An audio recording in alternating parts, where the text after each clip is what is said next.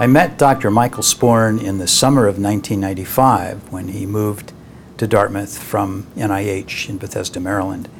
He came over to my laboratory interested in starting a collaboration with an organic chemist, and we began working in the fall of 1995 when Dr. Tadashi Honda also joined my lab, and the three of us got together to begin the project, which has now been ongoing for 11 years.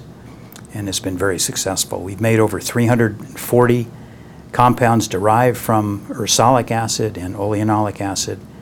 The 151st compound, CDDO, is the compound now in the cancer clinic in Texas in phase 1 trials.